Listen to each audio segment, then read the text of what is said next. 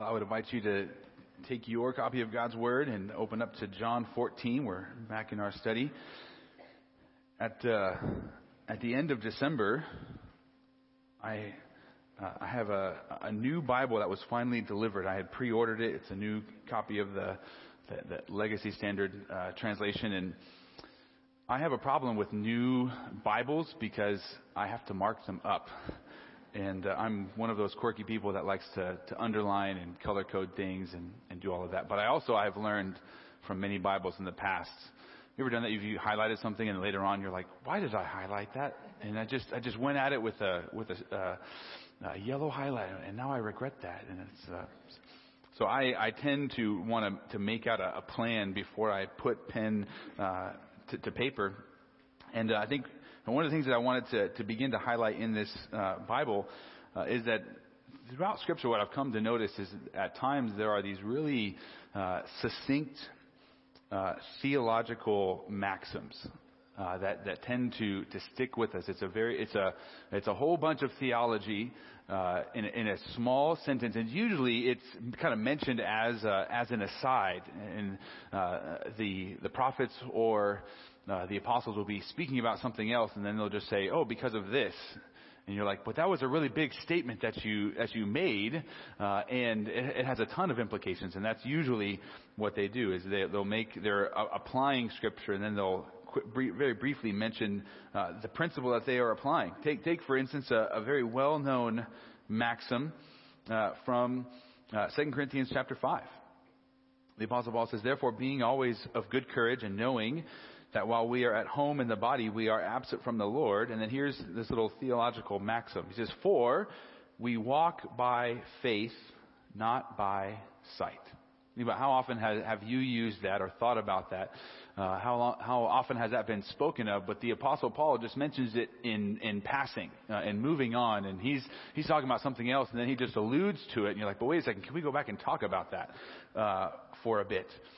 And thinking about this passage, and as we walk through, the Gospel of John, that you and I, that is our testimony. That's our current life and our future hope. That what we are, the way that we live now is by faith, and that one day we will get to see and behold the risen Christ in heaven. I love the final verse of another song, "Jesus, I my cross have taken." And the final verse says, "Haste then on from grace to glory, armed by faith and winged by prayer. Heaven's eternal days before thee, God's own hand shall guide me there. And soon shall close thy earthly mission, and swift shall pass thy pilgrim days. Hope shall change to glad fruition, faith to sight, and prayer to praise." And I love those words, and that is our human experience. For all of those who have lived after the death of Christ, that is our experience. But have you ever thought about or realized what it was like for those who walked with Jesus upon the earth? See, we live by faith, and then it eventually turns into sight. But they initially lived by sight that had to turn into faith.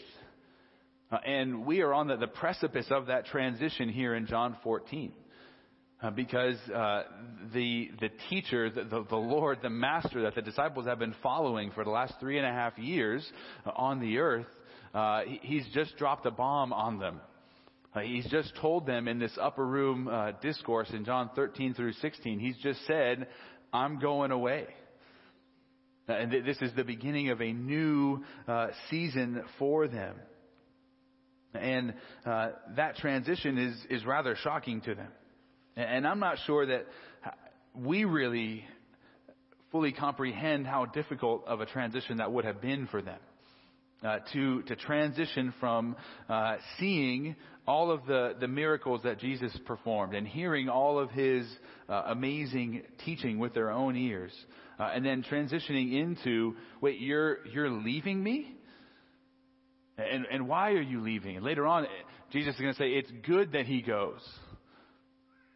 We're in this upper room discourse. This is kind of the last words from Jesus to the 11 disciples. And it's 11 right now, but at the beginning of the chapter, it was all 12.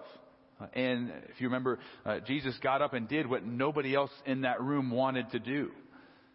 He got up and he washed the feet of the 12 disciples when it should have been one of them who got up and washed the feet. And Jesus, the greatest among them, did the lowest job. He humbled himself and then said, you need to go and do likewise. He washed their feet. And then he predicted that there was going to be one among them who would betray him. And that was, he didn't identify it fully to the whole group, but he identified who the betrayer was to John the Apostle, the author of this gospel. So he identifies Judas, and then Judas departs. And then Jesus drops that bomb that he's going to leave. He's going to depart, and they couldn't follow after him. And Peter says, no, I'm going to follow you, Jesus. I will go wherever you go, even to death. And then bomb number 2 was that the leader of the 12, Peter, would actually deny Jesus before sunrise. So they're kind of dominoes are clicking down here, and each of them is rattling the room. Then beginning in chapter 14, verse 1, Jesus is going to begin to encourage his disciples. He sees that they are shaken, that they are worried and anxious and fearful. And he's going to try to instill some faith and trust and hope in them just before his arrest and crucifixion and departure. If you remember verse 1, so he says, do not let your heart be troubled. Believe in God, believe also in me. And that's going to be the recurring theme here in chapter 14. Jesus is going to be reminding them, encouraging them to believe and to trust. Even though he's just about to go away from them, what do they need to continue to do? They need to continue to trust in him and believe in him, even as they had when he was there with them. In verses 2 and 3, he pointed to the future home that they have in heaven. And he promised that he would return for them after he had prepared a place for them. In verse 4, Jesus assured them that they knew the way to where he was going. And then, slow to believe, Thomas asked another question that everybody else was thinking. He says, actually, Jesus, we don't know where you are going. And because we don't know where you're going, we don't know how to get to where you're going. Then Jesus responded, 14:6, he says, I am the way, the truth, and the life. No one comes to the Father but through me. So Jesus says he is what they need to know. They don't need to know the way, they need to know Christ. Then that brings us to our study this morning in verses 7 through 14, as Jesus continues to try and encourage these 11 fearful and confused disciples. And he's going to explain to them in these verses what is going to be the outcome if they truly look to him in faith. If they trust Jesus as they have when he was there with him, if they carry on that faith as he departs from them, what will happen? They're facing this time of sudden change, and they're really going to be with Jesus just for a couple more hours before he is arrested and taken away. But they still have to trust that he will care for them and be with them even after he departs. But let's read these verses together, beginning in verse 7. It says, if you have come to know me, you will know my Father also. From now on, you know him and have seen him. Philip said to him, Lord, show us the Father, and it is enough for us. Jesus said to him, have I been with you all so long, and have you not come to know me, Philip? He who has seen me has seen the Father. How can you say, show us the Father? Do you not believe that I am in the Father and the Father is in me? The words that I say to you, I do not speak from myself, but the Father abiding in me does his works. Believe me that I am in the Father and the Father is in me. Otherwise, believe because of the works themselves. Truly, truly, I say to you, he who believes in me, the works that I do, he will do also. And greater works than these he will do, because I will go to the Father. Whatever you ask in my name, this will I do, so that the Father may be glorified in the Son. If you ask me anything in my name, I will do it. Let's pause and pray. Almighty God, we are amazed at all that you are, at all that you have done, all that you are planning to do in the future. Lord, so often and so many of us have had that desire, that profession that Philip made. Show us the Father. Show us your glory. We long to know you more. We long to know you more intimately. But we see here that we do that by coming to know your Son. And we come to know your Son by how you have revealed him to us through your written word. So bless our time in your word now. Grant us understanding and insight and wisdom. Show us how your truth needs to transform our lives. May we submit to your word, and may we become more and more like our Lord and Savior. And it is in his name that we pray. Amen.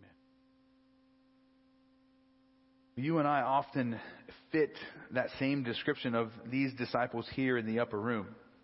Right? We are often fearful, and we are often confused.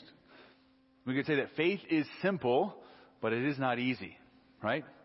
It is easy. Oftentimes we know what we need to do. We need to trust. We need to believe in Christ. We need to trust him in the middle of all circumstances. But all too often we fear men rather than fearing God. And all too often we are confused and unsettled and anxious about our circumstances. And rather than trusting, we are trembling. But what would actually happen if we did trust God?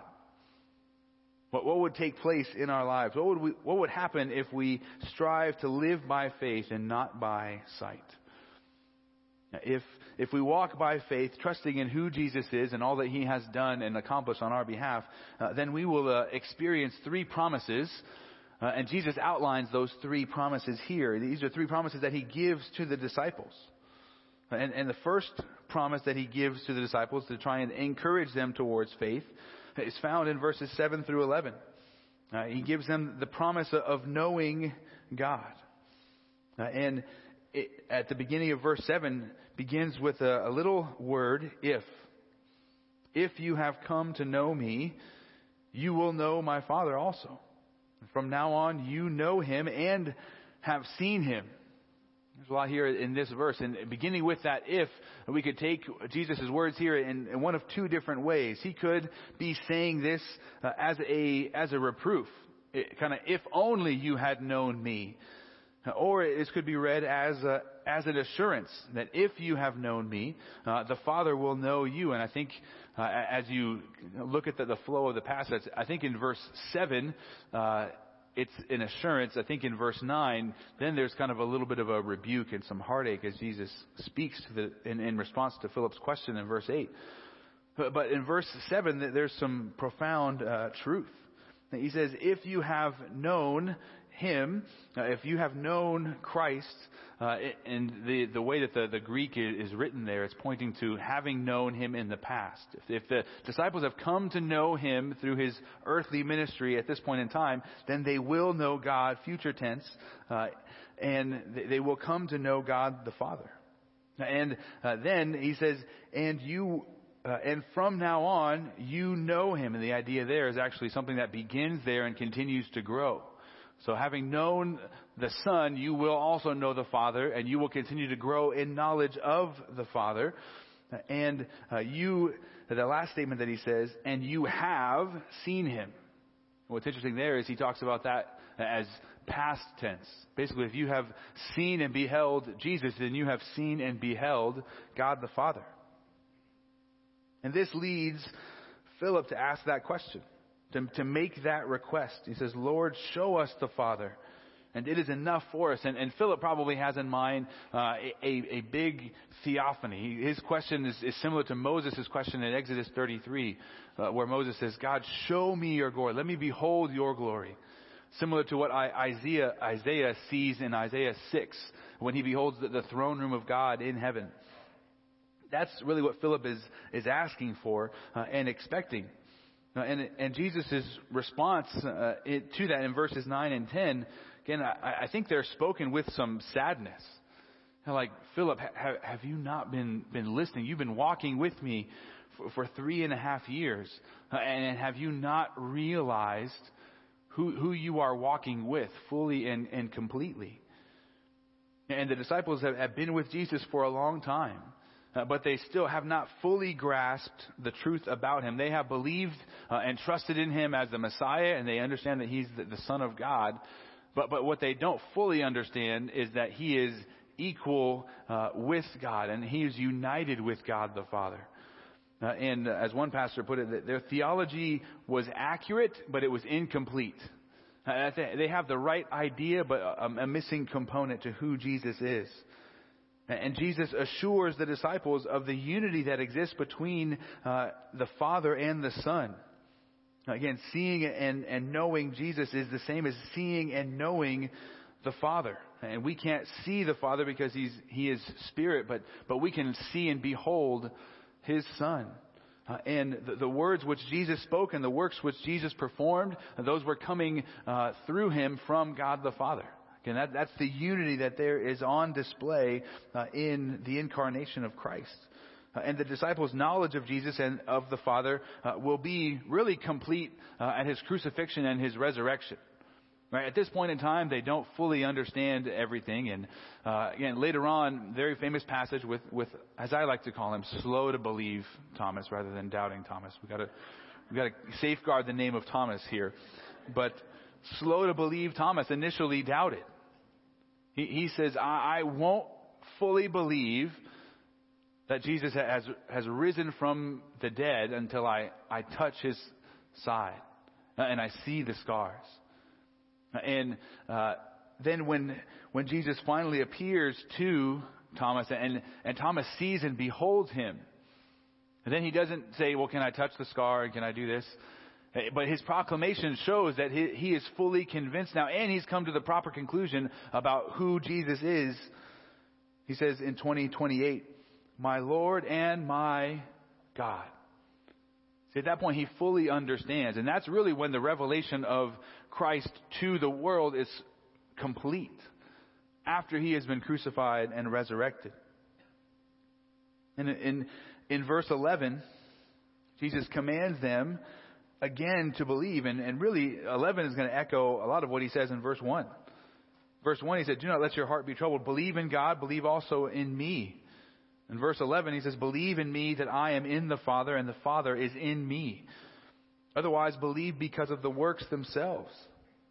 They understand and believe that the Son is united with the Father and equal with the Father, or understand and believe based upon the works. And Jesus is pointing to the body of evidence that He has been laboring over the course of His ministry to prove and to demonstrate not only to these disciples, but to the entire watching world.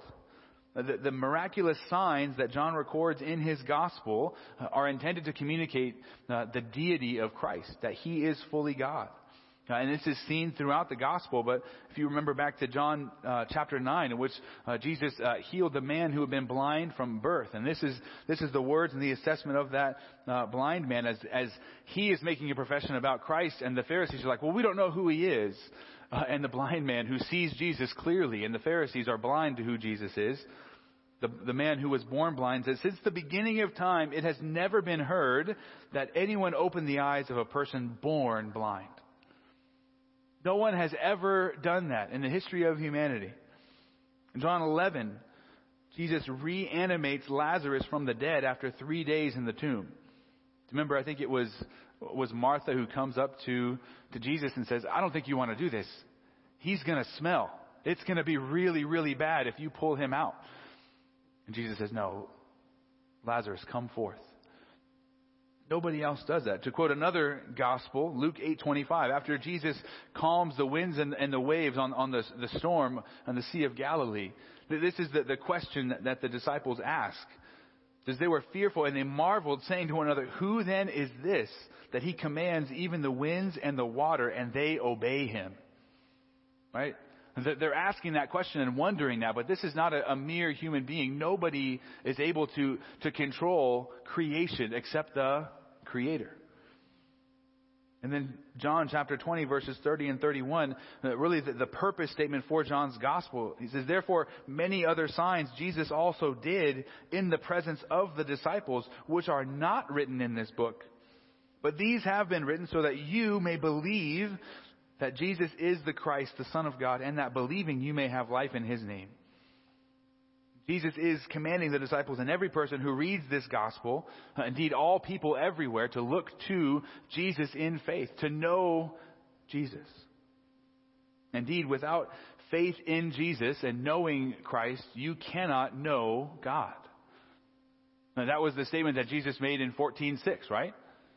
He is the way, the truth, and the life. And then that second statement that the world hates, no one, an exact number, no one comes to God the Father except through him. Without knowing Jesus, you cannot know God. And if you do not know God, you'll be lost and adrift in this world. I love this quote from J.I. Packer. He gives this illustration in his book, Knowing God. It says, knowing about God is crucially important for the living of our lives, as it would be cruel to an Amazonian tribesman to fly him to London and put him down without explanation in Trafalgar Square and leave him as one who knew nothing of English or of England to fend for himself. And so we are cruel to ourselves if we try to live in this world without knowing about the God whose world it is and who runs it. The world becomes a strange, mad, painful place, and life in it a disappointing and unpleasant business for those who do not know God. And disregard the study of God, and you sentence yourself to stumble and blunder through life blindfold, as it were, with no sense of direction, with no understanding of what surrounds you. And this way, you can waste your life and lose your soul. The only way to know God is to know Christ, to see and behold Christ. And if you see and behold Christ, you are seeing and beholding, and you will know God the Father. A little bit later in this gospel, as Jesus is going to pray to the Father in chapter 17, what is known as the high priestly prayer. This is how Jesus describes eternal life. John 17:3, and this is eternal life, that they may know you, the only true God, and Jesus Christ, whom you have sent. That's how Jesus describes eternal life. It's a knowledge of God through the one whom he has sent, his Son. Now, some of you here may be thinking, yeah, Pastor, I know God. I have been attending church all my life, for years and years. And I know about God. But I would say that is one of the most dangerous trains of thought that we can adopt in our own hearts and minds. Because you can know truths about God without truly knowing God. The Pharisees knew more truth about God than probably any of us. But they did not know God. As we've been reading through the book of Hosea this month, what's amazing in Hosea chapter 2, verse 20, the second line of that verse, he's speaking about future Israel being betrothed to God. And Hosea the prophet says, then you will know Yahweh. The implication is, right now, they don't know Yahweh. Even though if you asked a Jew or an Israelite at that time, who's Yahweh? They would give you information. But they don't truly know the Lord. And Hosea is speaking to this nation that's in covenant relationship with God, and yet they don't truly know God. Now, we went through the book of Jeremiah in the equipping hour this morning, and one of the new covenant promises that's laid out in Jeremiah 31:34 is that they will not teach again each man his neighbor and each man his brother, saying, know Yahweh. So notice, at that point in time, they were calling each other to know God. But he says in the future, you won't need to do that because they will all know me, from the least of them to the greatest of them, declares Yahweh. For I will forgive their iniquity and their sin I will remember no more. If you ever read the book of Ezekiel, right? Everyone's favorite book. But over and over again in that book, Ezekiel says, and then they will know Yahweh. And sometimes it's a word of judgment against Gentile nations who don't know the Lord. But it is most frequently used to describe Israel. That they don't know him now, but they will know him in the future.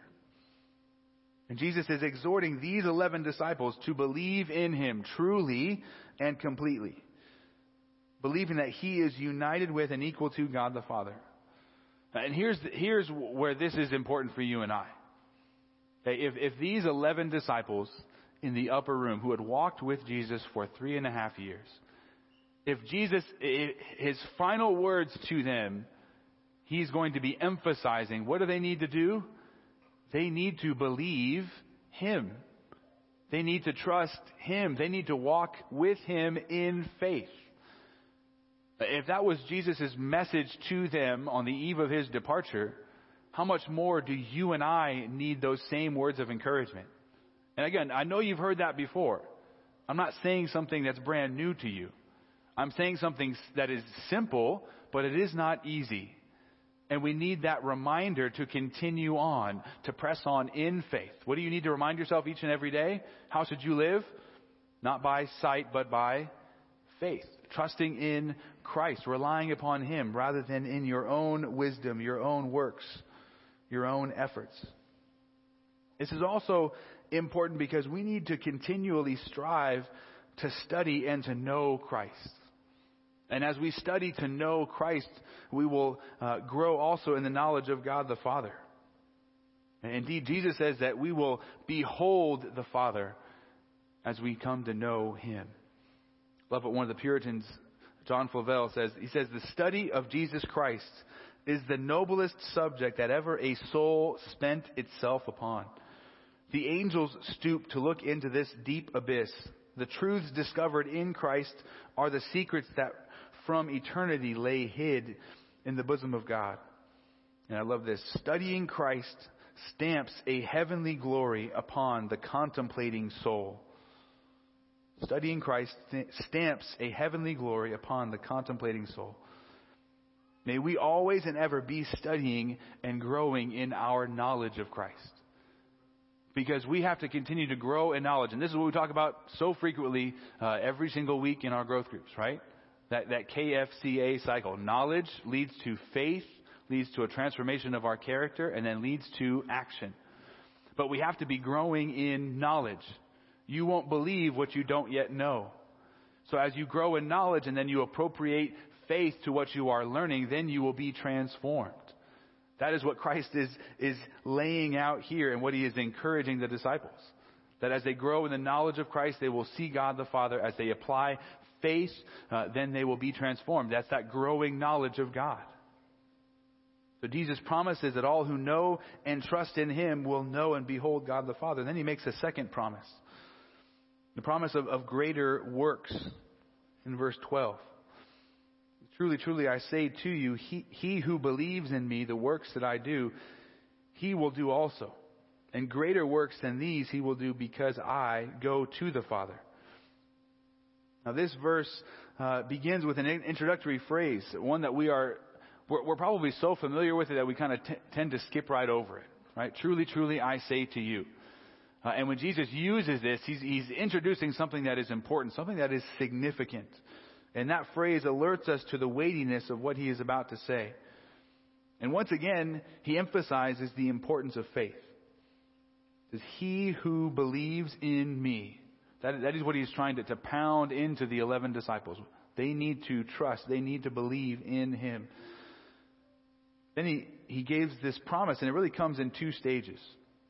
The first part of it is that the works that Jesus has done, the works that I do, he will do also. That's the first portion of it. And then the second portion is the greater and greater works than these he will do because I go to the Father. And then Jesus, that last statement in the verse explains how it's possible for those who believe to do greater works than Jesus. It is because he is leaving and going to the Father. And when Jesus leaves and departs, he's going to be sending the Spirit. And the Spirit is going to be mentioned in the very next passage, in verse 16 and beyond. He's going to be that advocate, that helper that Jesus is going to send to be with the disciples. Now, but what does all of this mean? Now, is Jesus saying that you and I and every person who has followed after him will be able to do exactly the same miracles? right? Are you able to heal the sick, to raise the dead, and to walk on water? And there are some who point to this passage and say every believer has the power to perform miracles. Every believer has that promise. And I think in making that claim, there are many who abuse the Word of God, and they abuse the people of God in making that claim. There's a very well-known church in Redding, California, Bethel Church, probably the most prominent church with a false theology built upon this.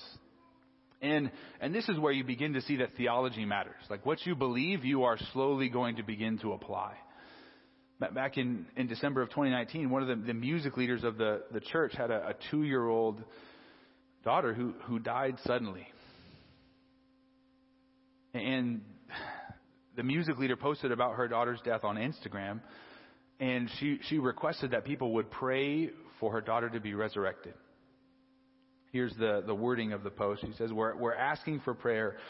We believe in a Jesus who died and conclusively defeated every grave, holding the keys to resurrection power. We need it for our little girl. I don't want to mention names. We are asking for bold, unified prayers from the global church to stand with us in belief that He will raise this little girl back to life. And her time here is not done, and it is our time to believe boldly with confidence, wield what King Jesus paid for. It's time for her to come to life. And after 5 days, they realized that she wasn't coming back. They decided to have a memorial service for their daughter. And I mentioned that, and my heart breaks. I mean, reading that story, just I can't imagine what it is like to lose a 2-year-old daughter.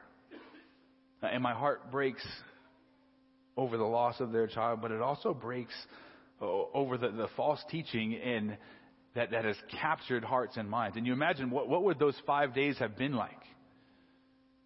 Right? Thinking somehow you would have the power to bring your little girl back.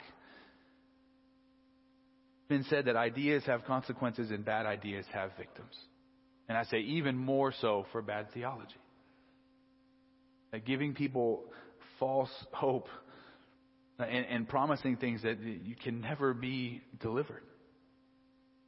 And if this verse is not teaching that every Christian has the ability to perform miracles, then what in the world is it saying?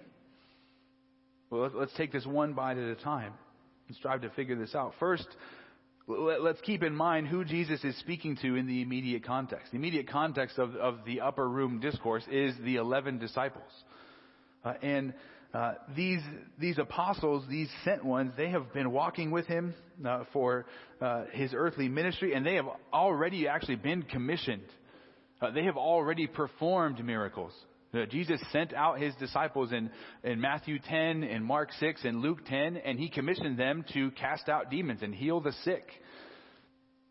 And they come back. And they actually realized they weren't able to cast out some demons. So they were delegated authority by Christ, but they couldn't do even everything that Christ could do. They didn't even accomplish the miracles that Christ accomplished. And these 11 disciples are going to do some of the same miracles that Jesus performed during their ministry in the book of Acts. They're going to cast out demons. They're going to heal the sick, and they're going to actually even raise the dead. Those 11 are going to do the same miracles that Jesus did. But their miracles don't attain to the same level of Christ. So that's the first thing that we need to keep in mind. Second, when Jesus says that greater works than these will be done, he's speaking about quantity rather than quality of works. Right? Again, there's nobody who's going to perform greater miracles than Jesus. Because he's Jesus. Because he is fully God. But the quantity of miracles in Jesus' earthly ministry were naturally limited because he ministered in a limited geographical area, right? He didn't go beyond really the land of Israel. And he ministered for a small period of time, right? And so when he commissions and sends the disciples, and when they go out in the power of the Spirit, they're going to perform those miracles, but they're not going to stay in the land of Israel. They're going to scatter around the world, and they're going to minister for a longer period of time. So quantitatively, they do more miracles and more ministry than Jesus did in his 3.5 years. Third, concerning how this promise has any implications for believers beyond the 11 in the upper room. The book of Acts is going to describe, and what we see throughout the whole Scripture. If you look at John 3 and his conversation with Nicodemus, conversion of a soul is held up as a supernatural, miraculous act.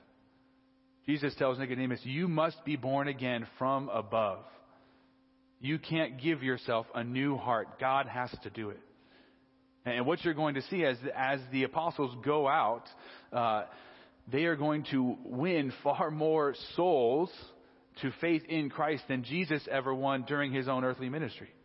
But when Jesus died and ascended, he had maybe 500 followers. That's what we have in Corinthians. It records that he appeared to 500 of his followers. But on the first day of the church, when the Spirit comes upon the believers in the upper room, Peter goes out and he preaches in the temple. And how many get saved that very day?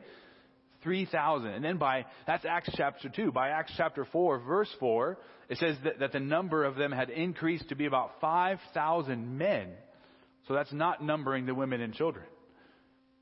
So you have more in the first few days of the apostles' ministry than Christ had during his entire 3.5 years of ministry.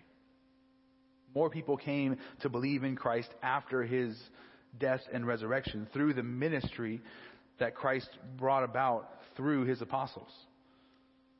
This is not a promise that every believer throughout the church age will have miraculous powers and do exactly what Jesus did. This is a promise that Jesus is going to work in and through his people once he goes to the Father and sends the Spirit to dwell within us. That's the promise here. And the church is now empowered and equipped for global ministry.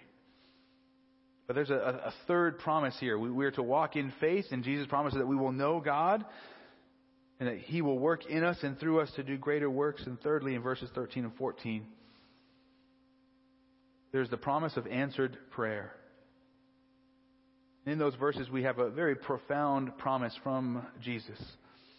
But it's another promise that has been abused significantly. It says, whatever you ask in my name, this will I do, so that the Father may be glorified in the Son. If you ask me anything in my name, I will do it. In the modern church, many treat the name of Jesus as if it has a sort of mystical power to grant whatever we pray for, whatever we are desiring. And some have used this verse to actually teach that somehow if you invoke the name of Jesus, God is then obligated to give you what you want. That prosperity theology, or name it and claim it. Several weeks ago, you probably heard about the NFL player from the Buffalo Bills, Damar Hamlin, who in the middle of the game collapsed. And it really shook up the teams, and they postponed the game and eventually canceled the game. And as I was looking at sports channels and social media after that, and the same evening and then a few days later, it was remarkable how suddenly it was acceptable to pray. I'm not complaining about that, but it was remarkable. It was a big change where suddenly, prior to that, you couldn't pray, and then suddenly, I think on ESPN, there was one of the telecasters literally paused on live national television, paused and prayed. We're like, hey, that's awesome. So I'm for that, but all the time. So can we do that all the time rather than just in this limited instance? But as I was looking through social media, I noticed how many people were immediately lifting up prayers. And I did pray. Like it's okay to pray in that instance. But it was amazing how many people were praying for Damar and for his family, but then just kind of adding that little last phrase, in Jesus' name. And again, I don't know that all of them were using it or abusing it, but it was just remarkable how even the world around us seems to embrace that. Let me just offer that up or claim it in this way. And that's just not how Jesus is presenting things here. And again, most often you can rebuke bad theology even just in the context of a given passage. Even in verse 13, we see that this idea of Jesus being a genie and invoking his name will, grant us our wish. Jesus says, whatever you ask in my name, this I will do, so that, to what end, to what purpose? So that the Father may be glorified in the Son. Not so that you will get whatever you want. Not that you obligate to anything, but so that God will be glorified through the working of his Son, and the Father and the Son sending the Spirit to glorify the Son. Jesus elsewhere taught his disciples to pray, Our Father who is in heaven, hallowed be your name. Your kingdom come, right? It's not about our will and our desires. The Apostle John also clarifies this in his first epistle. 1 John chapter 5, verses 14 and 15. And this is the confidence which we have before him, that if we ask anything according to his will, he hears us. And if we know that he hears us in whatever we ask, we know that we have the requests which we have asked from him. But we have to ask and pray according to his will. I love the way John MacArthur summarizes this. He says, we ask God for anything that is consistent with his person, his purpose, and his perfection. So if we pray according to those three things, his purpose, his person, and his perfection, God will say, I will do it. And that's amazing here. And it's not just that Jesus kind of says it will happen. Jesus says he's going to make sure. Who's going to do it? He says, I will do it. And he emphasizes it again in verse 14. But this is not just a blanket answer to prayer. This is teaching us to align our will with God's will. It's an amazing promise, but often abused.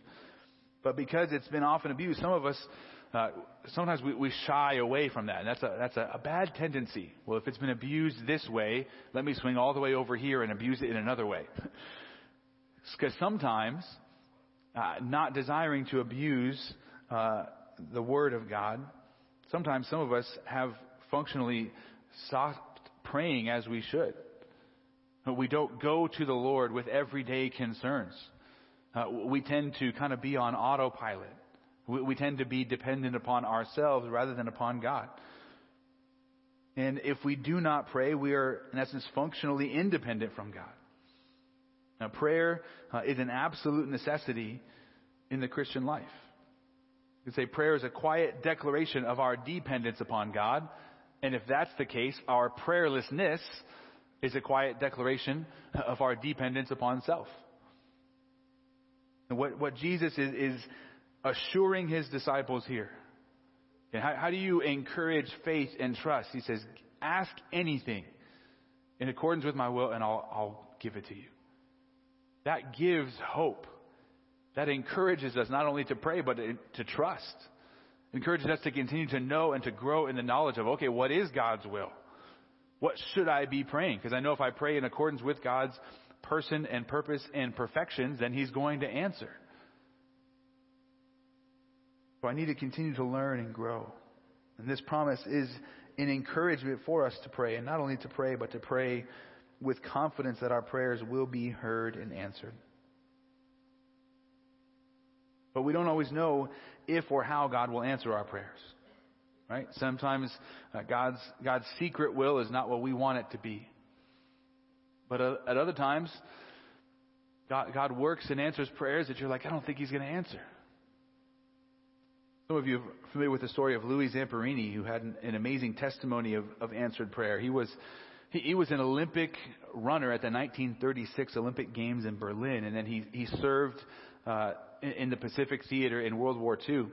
And his plane was shot down by Japanese forces, and he and his crewmates floated on the Pacific for 47 days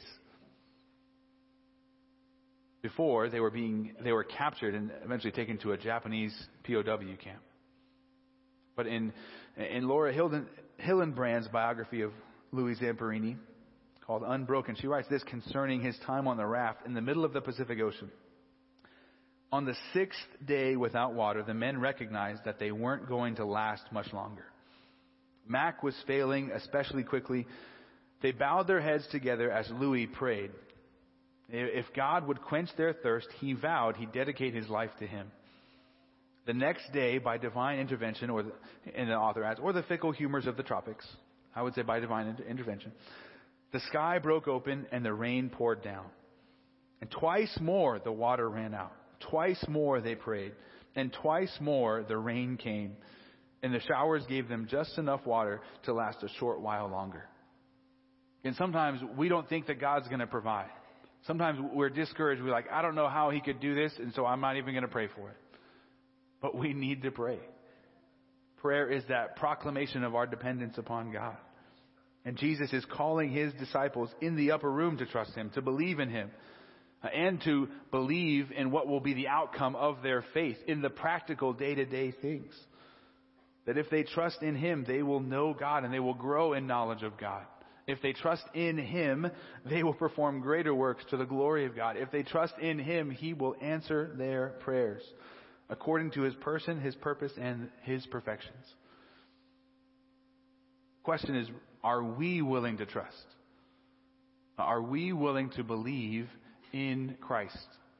Are we willing to have an expectation that if we trust him, he will answer and give to us what he has promised? And trusting Jesus is simple, but it is not always easy. But we need to trust him. I'll close with this quote from the Puritan Thomas Lye. It says, "What are the effects of a holy trust? A fervent, effectual, constant prayer to God. A sincere, universal, spiritual, cheerful, constant obedience to God." I love this.